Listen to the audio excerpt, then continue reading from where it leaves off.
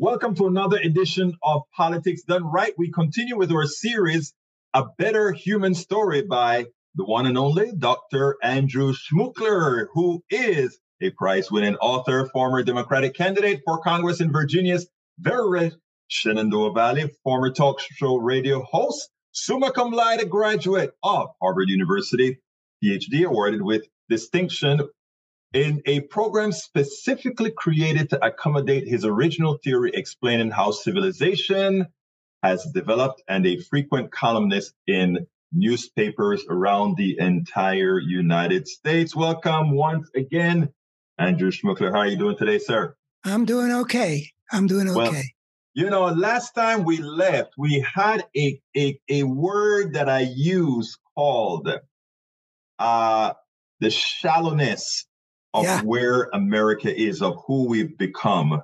Yeah. And I'd like you to expand on that, because I think if we take a look at where society is today, how politicians are able to accomplish what they do, how politicians are able to do what they do, a lot of it has, in my opinion, to be that we have become and are becoming a more shallow nation. And to which you say?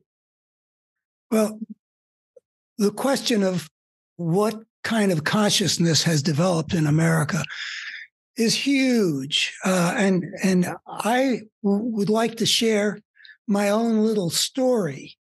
When you said shallowness of culture, I had a lot of things that came to my mind because of what my life has brought me. But so I'll explain a little story about what led me to ask, what the hell is going on? Because the world didn't act like I believed it would act. So here's the story. A lot of this is things that our regular listeners will already recognize, but where it comes from is I had an experience in 1970 which showed me something very, very important, and I think kind of irrefutable, about the story of our species. In particular, it offered an explanation of why human history has been the way it has and why the world is as screwed up as it is. I think I've delivered on our conversations a couple of statements, which I'll just quickly rehearse, which says any creature anywhere on any planet in this cosmos that takes a step onto the path of civilization will be condemned to embark upon a destructive social evolutionary process like the one that has beset human civilization for over the millennia. I think I can prove that. And I likewise believe that my argument, which I've been working on it for a long time, and it holds water. But anyway, the ugliness we see in human history is not human nature writ large. Now, I think that if people recognized those truths, it would have a transformative effect. When I saw that on a particular day in 1970, it just changed the whole course of my life. It blew me away. I mean, it shook me to my bones. I wept. It shook you to your bones that humanity is better than the humanity you thought it was. In other words, most people are good people. Well, what shook me to the bones was a combination of I saw what had happened to our species and nobody else had ever seen this thing, which is really important. And it answering the question I've been wrestling with for several years at that point, which is why is the world so destructive? 1968 took me to a new place. But the other thing is I didn't know up that point, I didn't know what to do with my life. I had always been goal directed, but what sense does it make to fit into a world that's out of joint? Well, I got an assignment on that day and I worked on it. I got my doctorate. I wrote a 1,600-page dissertation. I got a Ford Foundation grant to turn that big thing into something that could get published. I got it published in 1984 by the University of California Press, who treated it like a big deal. The New York Times gave it a full page. It was a big deal. And I had always envisioned if I could only get this thing out into the culture as I envisioned the culture to be, it would blow other people away too. It would change things. It would have an impact. That's why it was worthwhile to sacrifice a whole lot to get that written. So it gets out there. According to the world that I thought I lived in, something that is compellingly argued, that has big implications if it were true, would challenge the thinking world to either refute it so you didn't have to worry about what it was saying, or accept it, which means you move toward what's been shown to be true, or you keep struggling with it. But the world didn't do any of those things. No, of course not.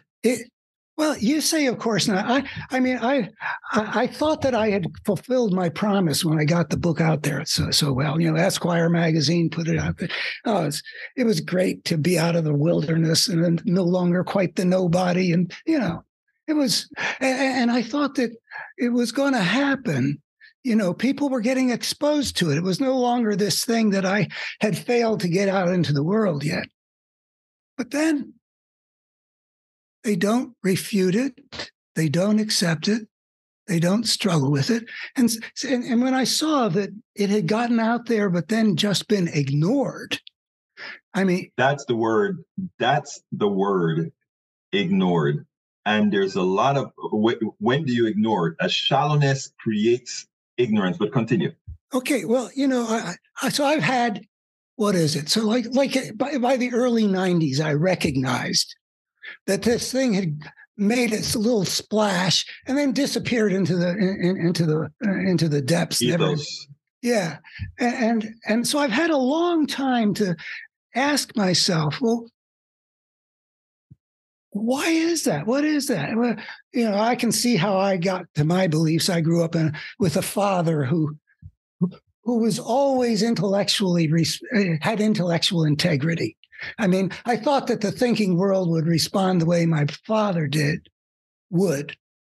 But I also think that there was a difference. I looked around, you know, I've been aspiring to be, you know, I'd like people to take on what I've put together, the way people, when I was growing up, took on people like Karl Marx with his systematic way of understanding human history, and Freud, who was the guy that I, you know, as a late teenager, I got to know his thinking, and it was an important part of my thinking. I wanted to get out there, but you know, and it wasn't happening. And then I noticed it wasn't as though other people's ideas, you know, about big ideas, big picture ideas about how to understand the human world were getting adopted, and mine wasn't making the grade somehow.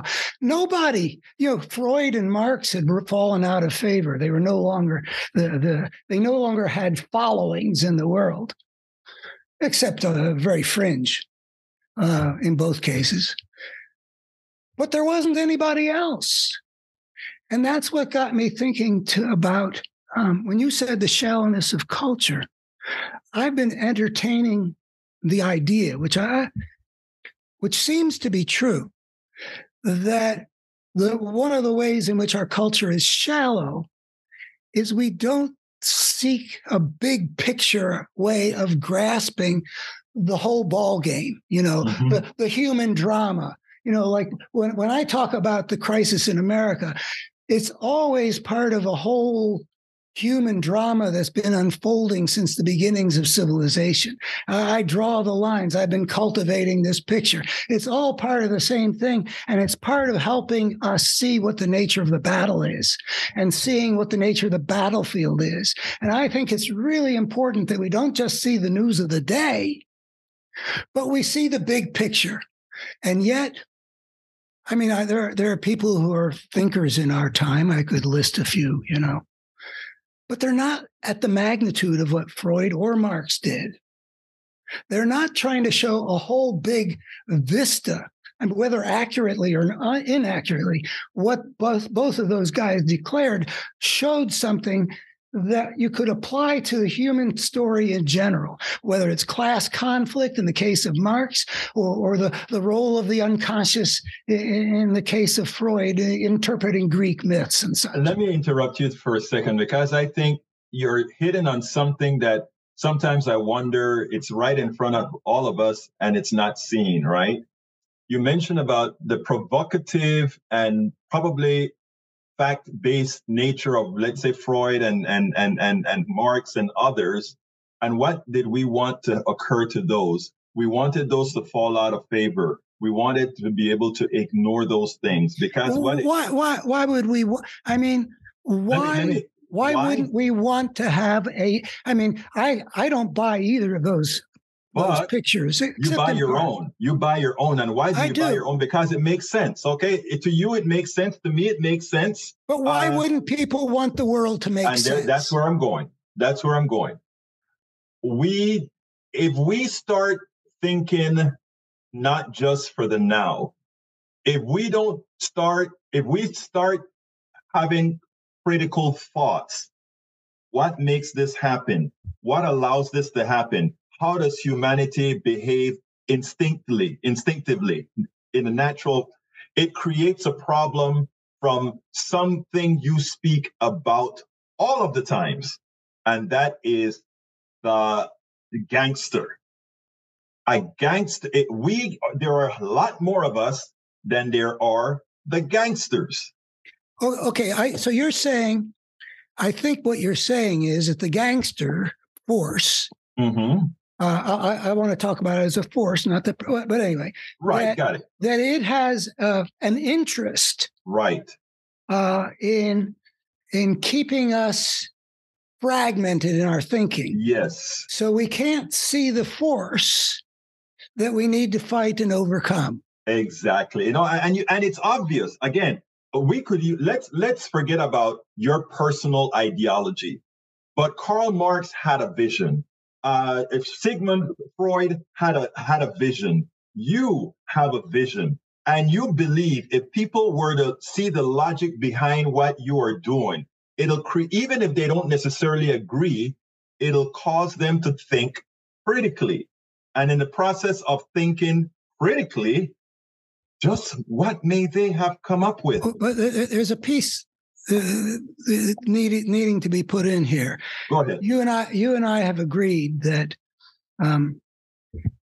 that our inability to see the big picture serves, I will say, the force of brokenness. Yes. Okay.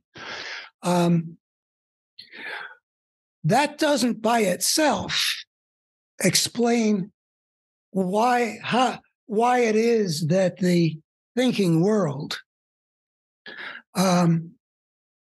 would be disabled or reoriented. I mean, it does. Let's say in the 1930s and 40s and 50s, America, the force of brokenness was alive in the world.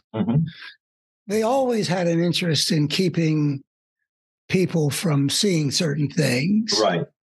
But nonetheless, people were looking for something that would explain why the world was the way it was, whether it be civilization and its discontents as a way of understanding it from Freud, or the class conflict from feudal to capitalist to proletarian state or whatever. People had an appetite for it. How did it come to be? I mean, are we to say that that the force of brokenness was able to make people unable or uninterested? It's more meaningful. I think when you see the big picture. I think it's a process. I think it was a marginally slow process. I saw last night as I was blogging at about 1 or 2 in the morning. I was watching. You ever heard of a woman's? Her name is Elizabeth Holmes. She Oh, was yeah, she's been convicted of fraud. right. Okay. And you watch Elizabeth Holmes' story, and you talk about learned people, very smart people, both politically and scientifically. The people scientifically knew that what she was talking about really sounded like junk. The people in that had power were concerned about if that junk is true. You just watch how the machination went that this fraud from a girl who started at 19 years old with the fraud all the way up to her age now, which is 39. I looked at that, and believe it or not, I thought about you and brokenness and the gangster. Are you saying her as the gangster? Yeah. Are you saying that the minds of the people whom she conned manifested some inabilities that are relevant to this conversation? Yes. Yeah. Actually, I think you hit it on the nail. I think you nailed it, because what happens is the way our minds work. Look, it doesn't matter that you're a scholar. You happen to be a scholar who are strong-minded. There are not many scholars that are strong-minded. We have that they'll come out and they'll tell their theories, but if one fights back too hard, they don't lose belief in their theory, but they go ahead and they keep it to themselves. Can I take this conversation back to me? Absolutely. Okay. So here I am. I just turned 77 this week. Happy birthday. Belated. I probably have reached at least the halfway point. There you go. So I happen to believe my life would be simpler if I didn't. That what I've put together, if it did occupy some significant space in how people in the world think about the human story and the challenges we face, I happen to think it would have a beneficial effect. I think that we would be, and a beneficial effect, I mean, make it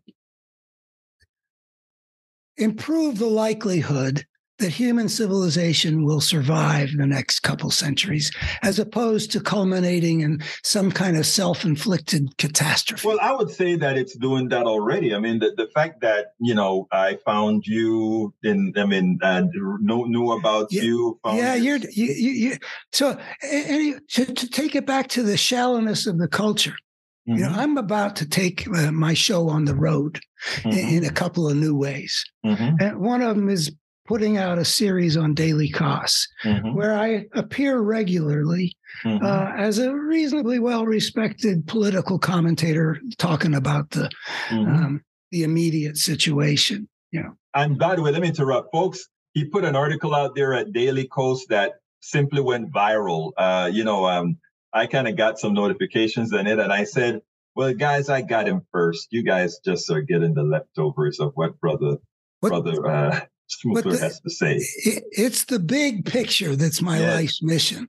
Yes. I mean, I want to do whatever I can to help American democracy survive. And I've worked on that pretty full time since I saw what we were up against in 2004. Right. So that's sort of a... Hey, Andy, your camera kind of bumped. Yeah, I want to see your picture. Yeah, there you go. That's fine. Oh, I'm sorry. When you come too close, the head gets chopped. There you go. Yeah, that's a metaphor for the whole thing, I guess.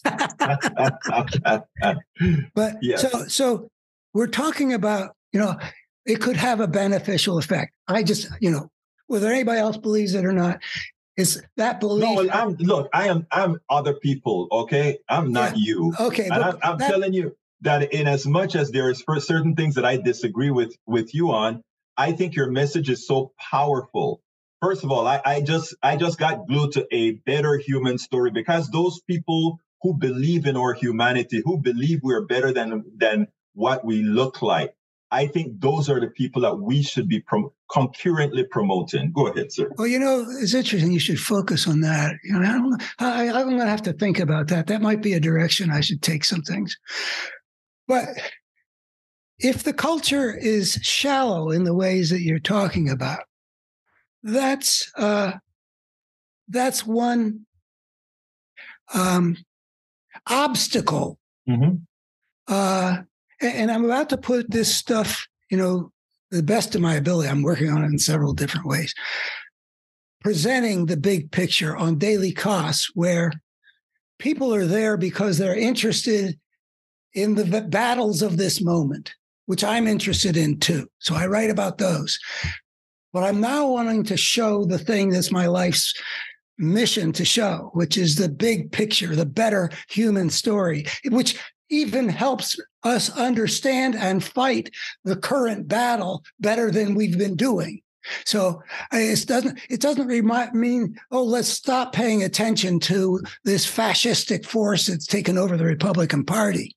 Let's understand what it is and where it came from and what its components are and the force of evil that's involved here, that's expressing itself here. That's a function of the forces that we unleashed as soon as we took on the path of civilization, and it was inevitable that we would. I want people to see that that's where our species story has been, and it means we're better creatures than we should have been. That it means that we can see more clearly the nature of the challenge we face in saving American democracy and in preventing civilization from destroying itself. It's all part of one big picture, and we can fight and win better if we see it. That's where I'm coming from. How do I get that across to the world as you see it as so shallow?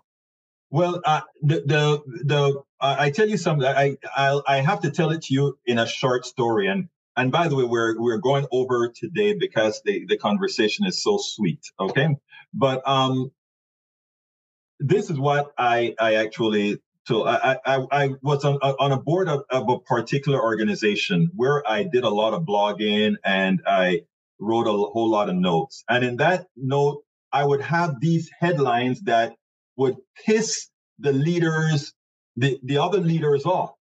And we'll go into meetings and they'll Egberto, why are you saying it that way? Or why are you doing that? And I said, to get eyeballs. And he said, but that's not what we're all about. To get eyeballs, you're messing with the message. And I said, and then the other part they said is, but you have a title like that, and when you read the story, it is so it's nothing like the title, and it tells you so much. And I'm like, it is like the title. It just got their attention to go ahead and be willing to digest what was given. And that is the magic. You asked, how do we get a shallow people to start listening to us? You go meet them. In other words, you're not shallow.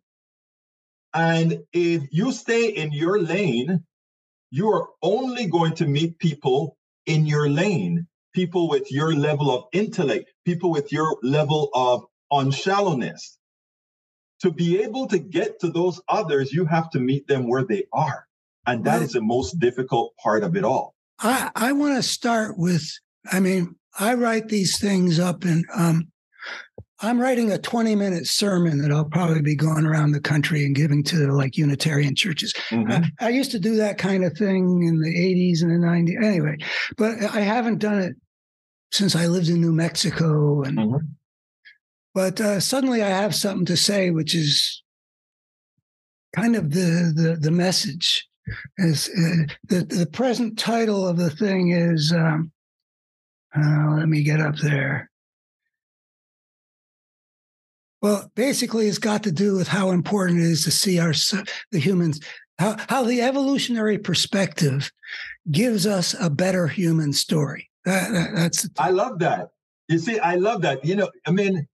I think every time, there are times that you keep telling somebody how bad they are or how bad X, Y, Z, and they immediately live up to their expectation. I'll tell you another little quick story with my kid, who is a Black Latina, of course, like her daddy.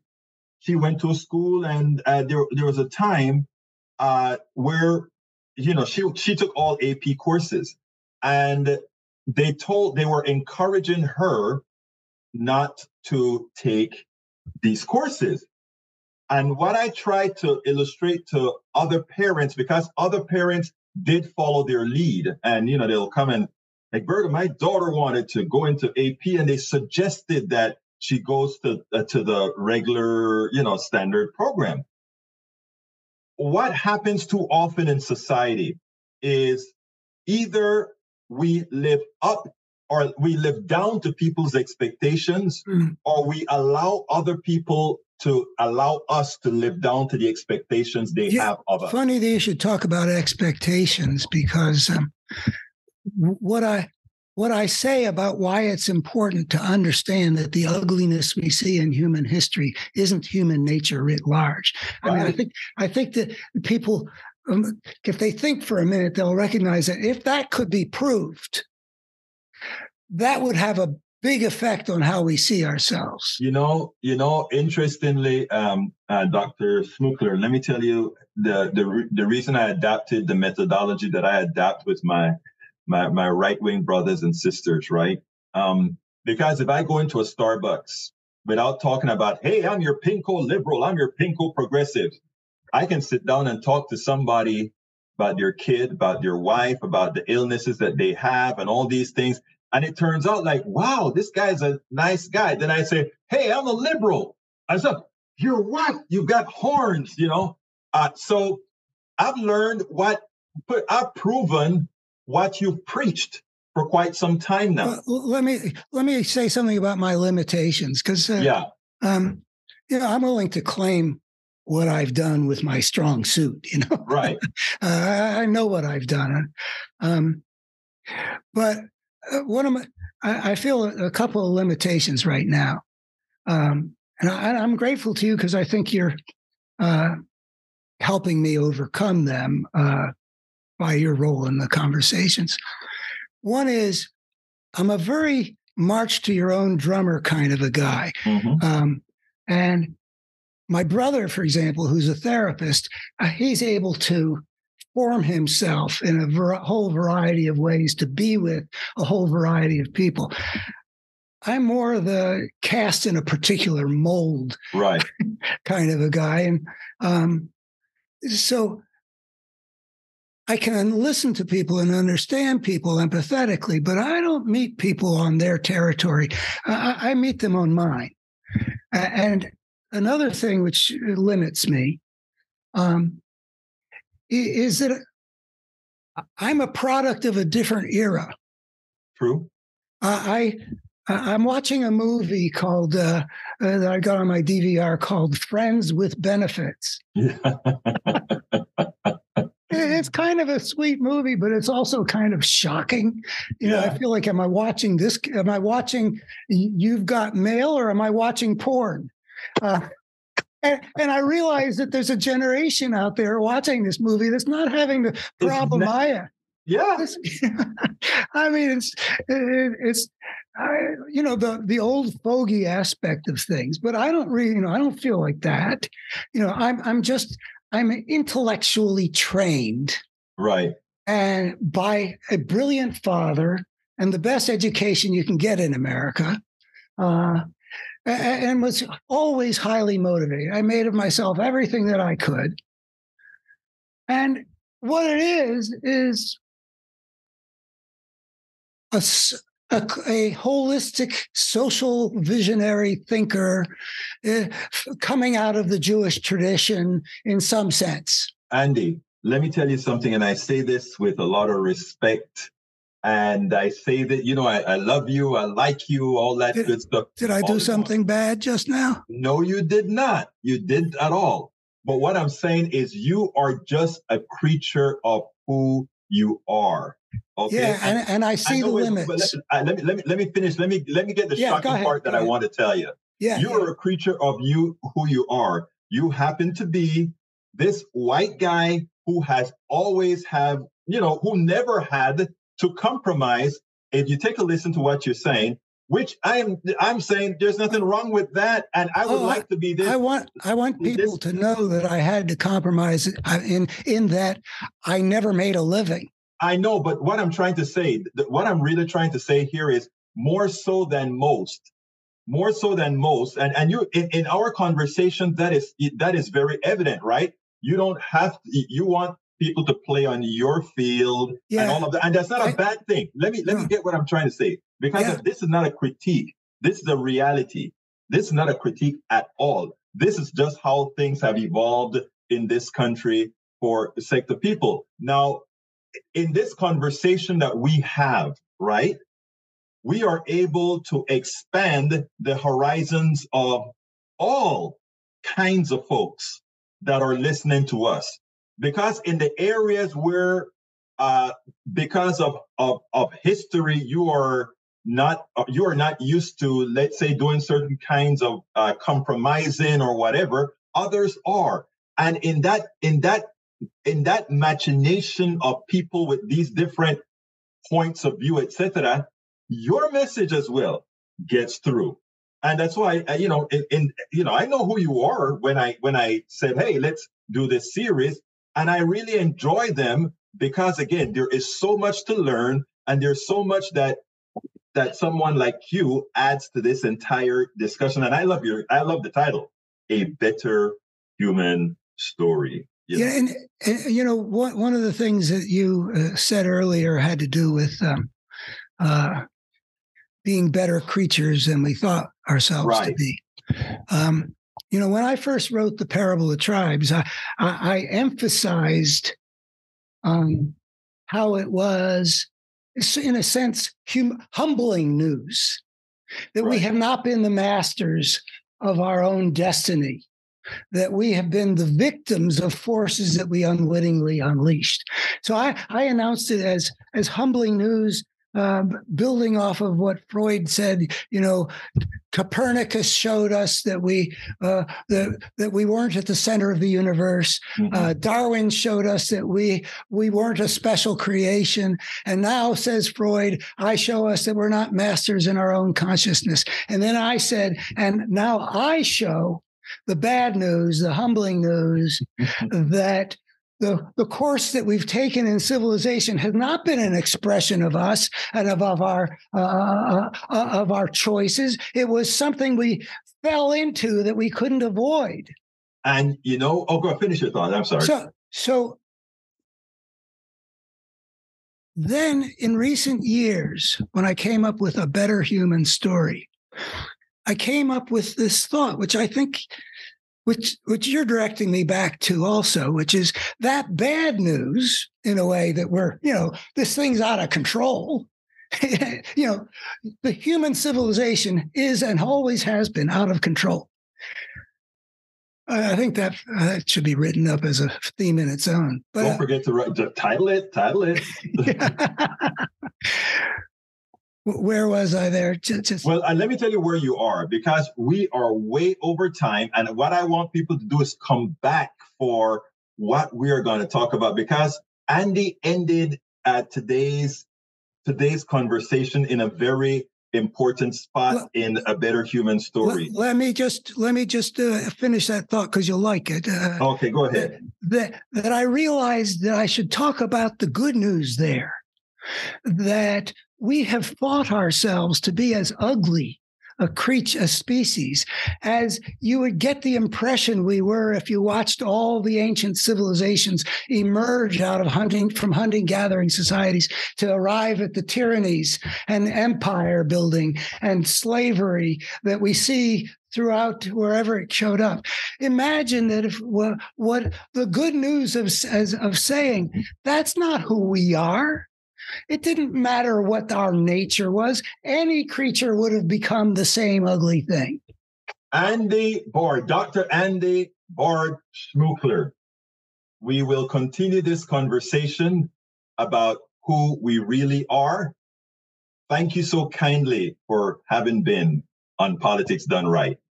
Well, I'm grateful to you, Egberto.